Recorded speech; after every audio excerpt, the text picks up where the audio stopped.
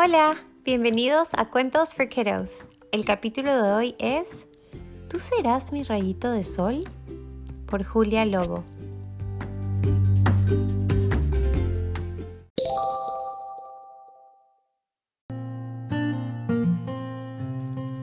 ¿Tú serás mi rayito de sol un día de frío y nieve? Sí, seré tu rayito de sol un día de frío y nieve.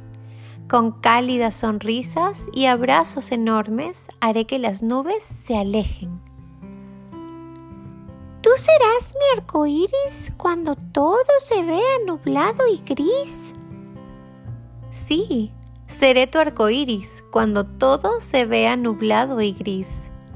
Todo se iluminará con nuestras risas y los juegos que te hacen feliz. ¿Tú serás mi estrella brillante para iluminar el camino a casa? Sí, yo seré tu estrella brillante para iluminar el camino a casa. Brillaré con luz fuerte y segura, sin importar que tan lejos vayas. ¿Tú serás mi luz de luna en la noche cuando todo esté oscuro?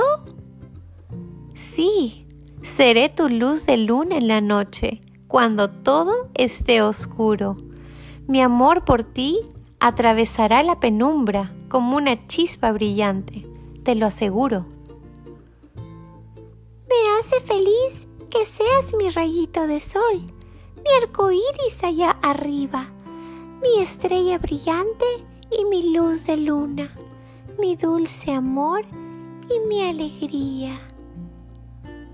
Fin.